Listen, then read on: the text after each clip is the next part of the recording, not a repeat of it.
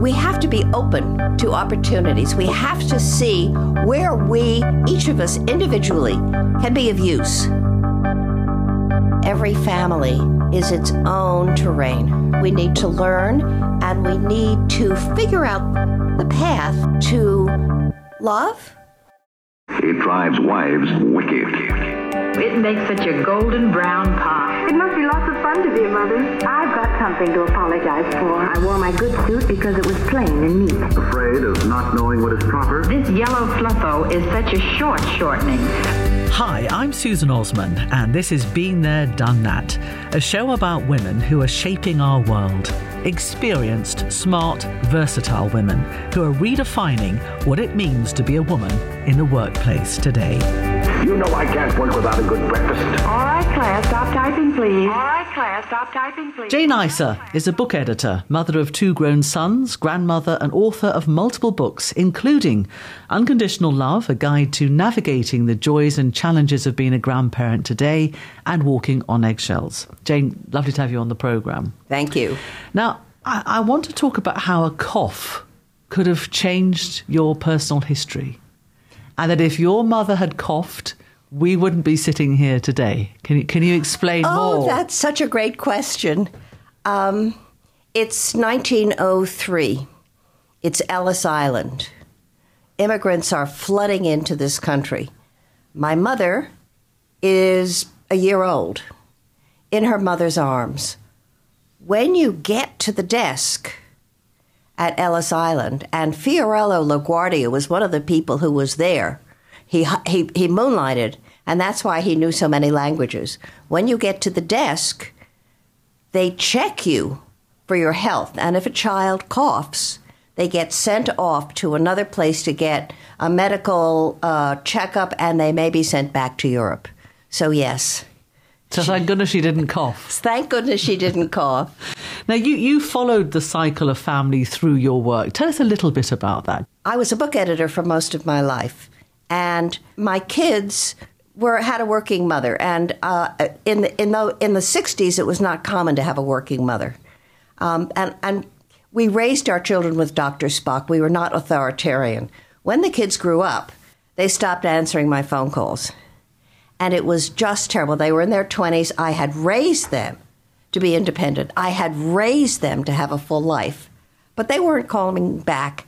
And they really, I was moving to the fringe of their life. And I couldn't understand it. My friends couldn't understand it. We talked about it at every lunch. And very often we'd hug at the end of lunch. And my friend would say, I thought I was the only person who was experiencing this. As an editor, I knew that if everybody had this experience and everybody thought they were the only one, there was a book. So I tried to get many psychology authors of mine to write the book, but they weren't in that spot. So when I was sick of corporate life, I threw over the traces. I had taught many people to write books. I figured I could do the same. And that's how I came to write the book about grown children.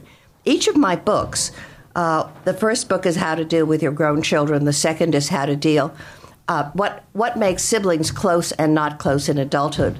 Did you find any answers? They love us, but they don't have time for us. I interviewed about 70 people for that book, and with every grown child I interviewed, the conversation began, I just love my parents. I was surprised. And they would say, I'm grateful to them for their sacrifice. If they had children, they said, now that I have children, I realize how hard it was to raise me. And then I'd say, well, how are you doing? And they'd say, we're not speaking. And or it's very strained in many cases. And it turned out that this wellspring of love had gone underground. I felt I was in Texas with the oil under the shale. And one of the reasons why this is the case is because people in their 20s and 30s now are still separating from their parents. If you've had children, you know a 2-year-old, no is the word. Well, when they're 22, it's no answer. My favorite story about this happened when my son Josh was running the campaign of Chuck Schumer, his first campaign for the Senate. Josh was 28. I knew he was busy. So I called once, no answer, twice, no answer. He's running a campaign. Third time, I don't know. Fourth time, I was really annoyed. So I left the following message. Hi, Josh, this is Mom. If you don't call me back today, I'm voting for Al D'Amato. Did he call you back? You bet. He'd do anything for a vote. Well, but we talk about in the UK, don't you have the same thing over here about the empty nest syndrome? Yes. Where the woman has been very busy working, balancing home life, bringing up kids, and, can just be doing multitasking. And then she wakes up one day and she can no longer define herself as this very busy person balancing work and home, because guess what? There's no one at home to organise. Yes, I have experienced that. When the youngest goes to college, all of a sudden there are these big silences. Very often marriages that are on the rocks break up then. Mine did. And one of the wonderful things about being alive is that you have to change. So if you miss rushing home and making dinner for the high school kids, consider rushing to the gym.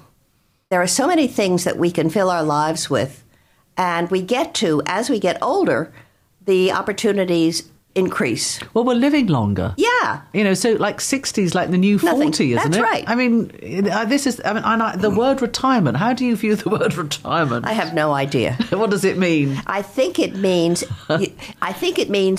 30 years ago, you worked for a company that took such good care of you that when you retired at 65, you could go and play golf somewhere. And you didn't need to be near the grandchildren, because in that era, families weren't that close. So what you're saying then is as we get older, we need to be rushing home for ourselves. That's right. And self-improvement, because, I don't know about you, but certainly as a being a woman on TV, I always had to go to the gym. I always had to look after myself. I always had to have massage. And then my son got to a certain age and I had much more time. I had more massage. So what do we do as older women then in terms of our personal lives? What do we fill it with so that we don't feel completely self-indulgent and narcissistic? Good works. I'm turning 80 in August, and my 10-year-old granddaughter, a couple of weeks ago, we're all going I'm taking them all to Montana. There'll be 9 of us. I don't want to tell you what it costs. And she said, Grandma, now that you're nearing death. Did she say that to you?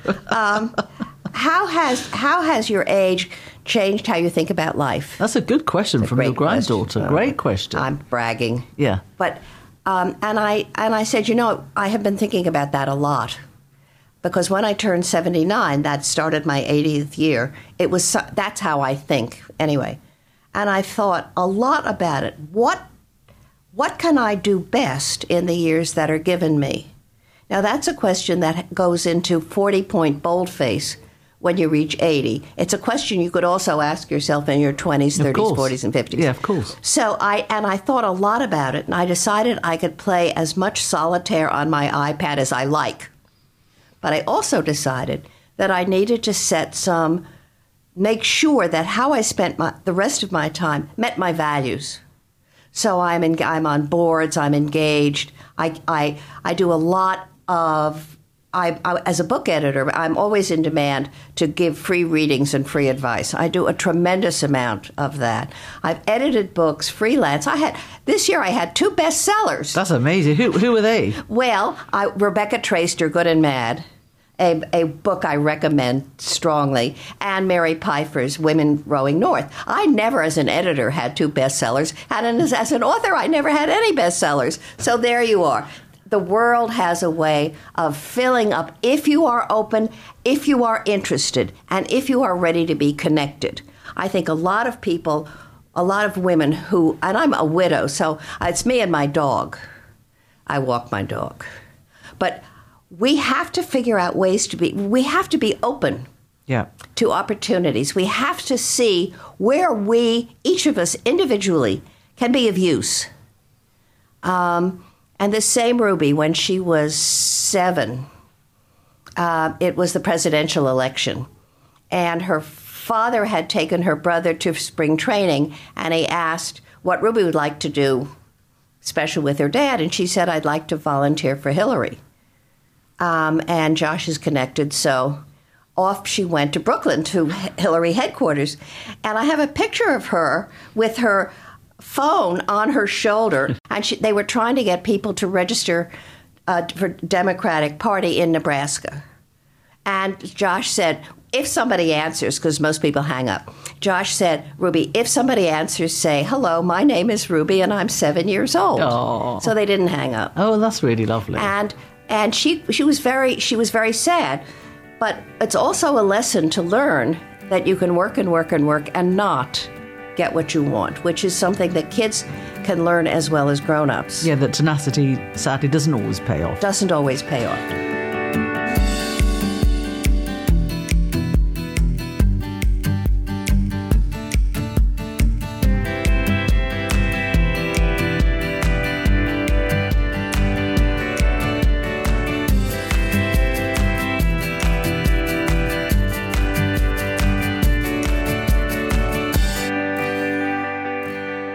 Let's talk a little bit about you as an editor, because I think you're incredibly modest, and that's kind of an understatement. I mean, you were an editor for over 4 decades.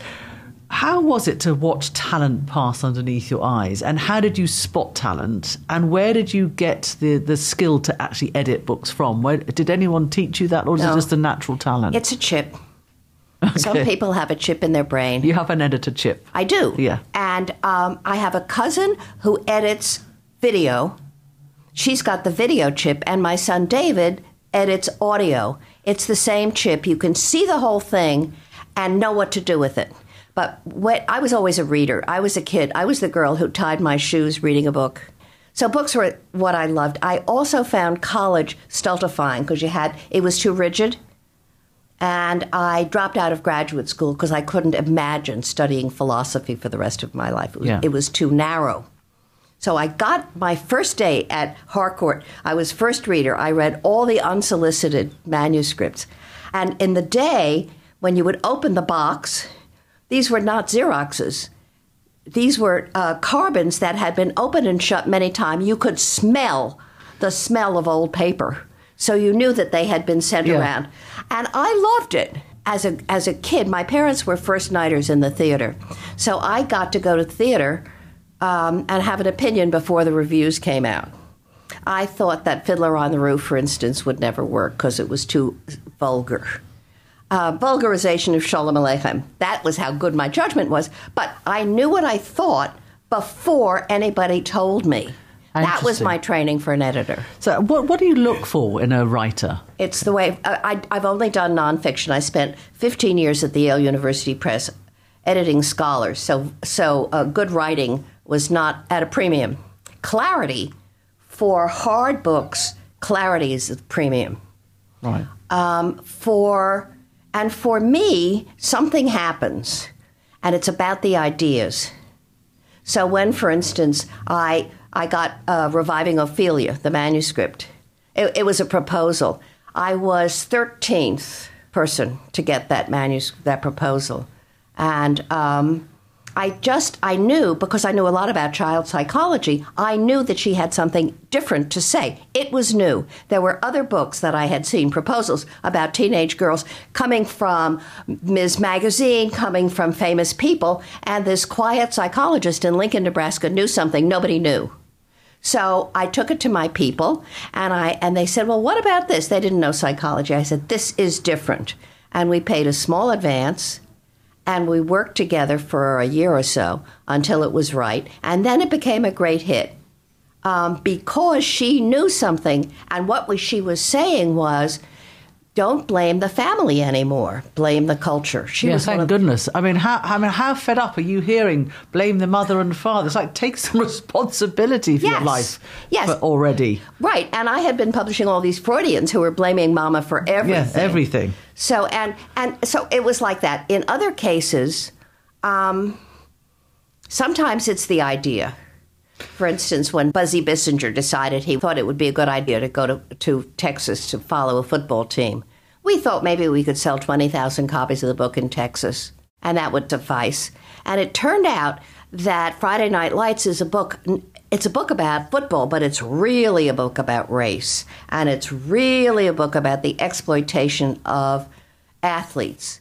And when, at the 25th anniversary, there was a reading of a 25th edition, 25th anniversary edition. And Buzzy said, Jane, it was such an advantage that you didn't know anything about football.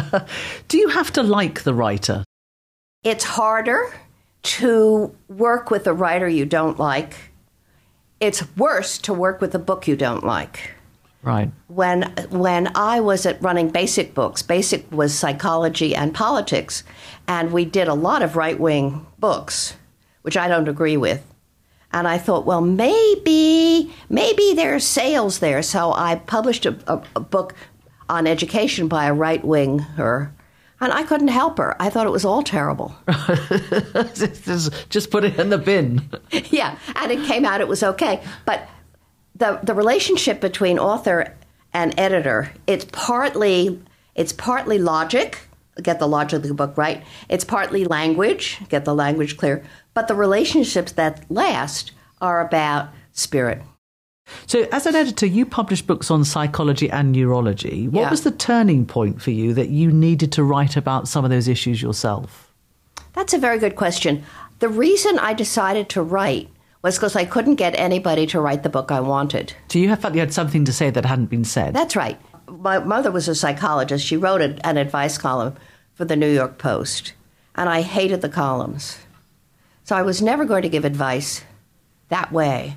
What I meant to do with these books, and what I have done with these books, is to explore, to interview people, to learn from them, to gather what I can, the wisdom, how I can, the wisdom of people who are in the same circumstances as what I'm studying.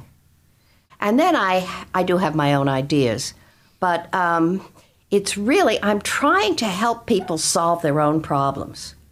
You wrote, I see myself as a map maker, sketching out the routes to conflict and acceptance, to anger and to love. Yeah. Do you still see yourself that way? Yes. And I'm a happier map maker than I was when I said that. When you say map maker, how do you mean you're a map maker? I mean Google Maps. Right, so you're designing your own life? No, I'm studying the terrain. Right. Those maps where you can see the ups and downs, the rivers, it's blue, it's different color as the mountain goes higher. Yeah. I think that every family is its own terrain. And we need to accept, we need to learn, and we need to figure out the path to love, to acceptance. So that's the map version. My other image is a kaleidoscope.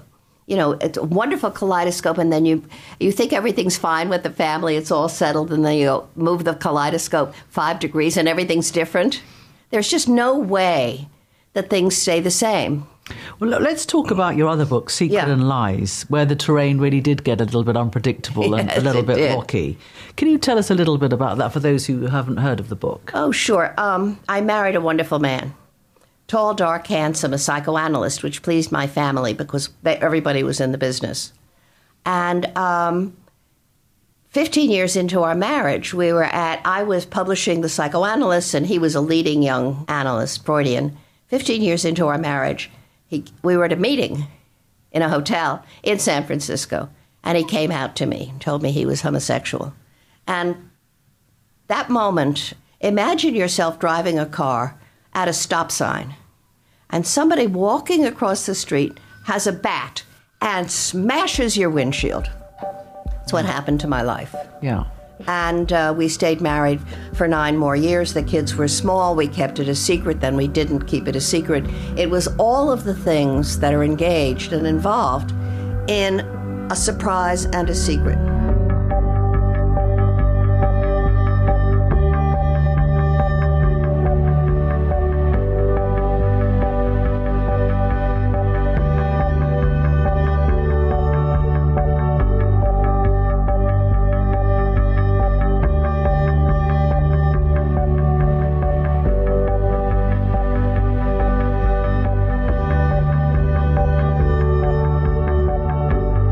I was sad, I was lonely, I was angry. I loved Dick, he loved me. We had these children to raise. I had work. I'll tell you what did it. It was work. It was work, yeah. Because I have the ability, and again, it's a chip, to put my troubles on a back burner. During this time, I decided I wanted to learn Biblical Hebrew. That's a very hard language. So I would sit on the chaise when Dick was with his lover, whom he eventually married, 2 nights a week, and I would study Hebrew grammar and listen to Bach. That was enough.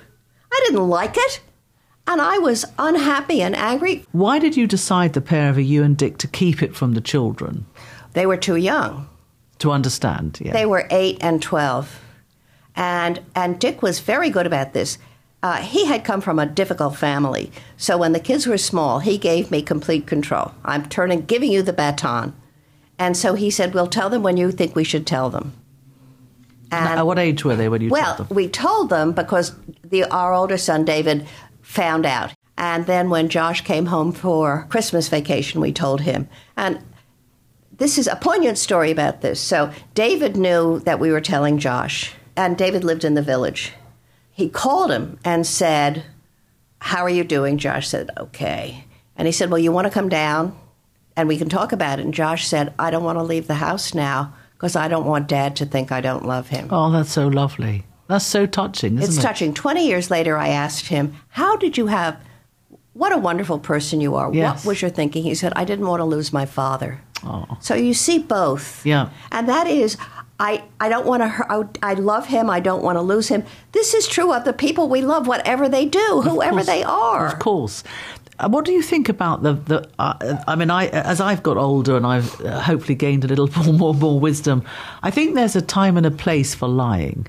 Yes. Because it's about protecting someone else's story and their privacy. Do you agree? I agree completely. I think telling other people's secrets ought to be on the 11th commandment, do not tell other people's secrets. It's like a betrayal. It is. If I have a secret about a family member that I could very easily share and it would be destructive, then why would I share it? I agree with you completely. If you have a secret that you're keeping from people, you need to make a calculation. What harm is that secret doing me? Yeah. In my relationships. Keep a secret. You can't be close to people. Yeah. Because the subject comes up, something around it, and you have to change the subject. Yeah. That's one. And then the other calculation is how much will they hate me when they find out? Or hate the person that you're going to reveal the truth about. I think you should absolutely not tell another person's secret. It's a betrayal, and it's not yours to do. I think it's a very interesting area, the line between lying and privacy. And what is one person's dishonesty is another's person. I'm just not telling you all the details. Yes, and when this all came out about Dick, one of my closest friends I'd kept it from for years, and she was hurt. She said, I thought we were friends. And what I didn't tell her, because I didn't want to hurt her feelings, is I thought she'd say, get rid of him immediately. And I didn't want anybody's judgment about how to live my life. You loved him. I loved him. Yeah, of course. Now, you've said that you've got now much more time for the grandchildren. Yeah. When you look back, because you said you kind of got through this challenging terrain by throwing yourself into work. If you look back on your work-life balance, would you have done things differently? And what would you be saying to your little Ruby when she has her children? It's a very good question. My late husband, their father, always said that the fact that I worked was much to the children's benefit. If I hadn't had work, Susan, I would have died. I love children, but on a long weekend, by Monday noon, I'd be hitting my watch because I thought it had stopped. I'm sure there's so many women listening to this who are going to be rolling about laughing like me. Yes, and here's a story, a recent story. So I was writing this grandparent book, and I was visiting my kids in the country. And they said, oh, Grandma, we're having such a good time, stay over. And I didn't. I said, I have to be back at my desk. And I felt terrible about it. How often does a child say, stay? How often... But I had to do my work. The next morning, I woke up to a text from my son saying, we were at breakfast this morning talking about how proud we are of your determination. Yeah. So, that's the way it is. Jen, I have to ask you, do you think as women it's inevitable that we lose our power as we age? I am invisible on Madison Avenue. That's fine with me. last week, a teenager cut in front of me in line. And I said, "Excuse me." And she said, "I didn't see you." And I said to her, "Do you have a grandmother?" She said, "Yes." I said, "This happens to her all the time." We have courage. It doesn't matter anymore. As you get older, you can say to yourself, "I've lived this long. I don't have to put up with friends, false friends. I don't have to go do things that I don't enjoy. And I can take my strength and I can use it for what's important to me." And the image of youth, that you have to be young and beautiful, is still true, but there is a movement, and the success of Women Rowing North, Mary Piper's new book, is an example of it. There is so much power when you no longer being prey to sexual harassment, so that you don't have to watch out as much. You may have to watch out that you'll fall on the sidewalk. Did you have much of that when you were growing up as a young woman? I was at Yale for 15 years, and I don't want to bore you with what it was like to be a woman in that sexist university. It was infuriating, and you had to work twice as hard to be thought to be a human. So I've seen it again and again, the hostile work environment, the people who sustain that, the power that is held in the corporation or the university, that's the problem that we really need to work on. So if you were going to sum up any advice you'd give to a younger woman, what would that advice be? Strive for the impossible. Here's another story. So Benji was asking, we were having lunch with Ruby and her older brother, and he said, if you had one day in which you could be anything you wanted in the world, and then the next day you'd be back to yourself, what would you be? So I said I'd play in a string quartet. Ruby said I'd play in the NBA. I said the WNBA. She said, "No, Grandma, I mean the NBA." That's what I would tell young women.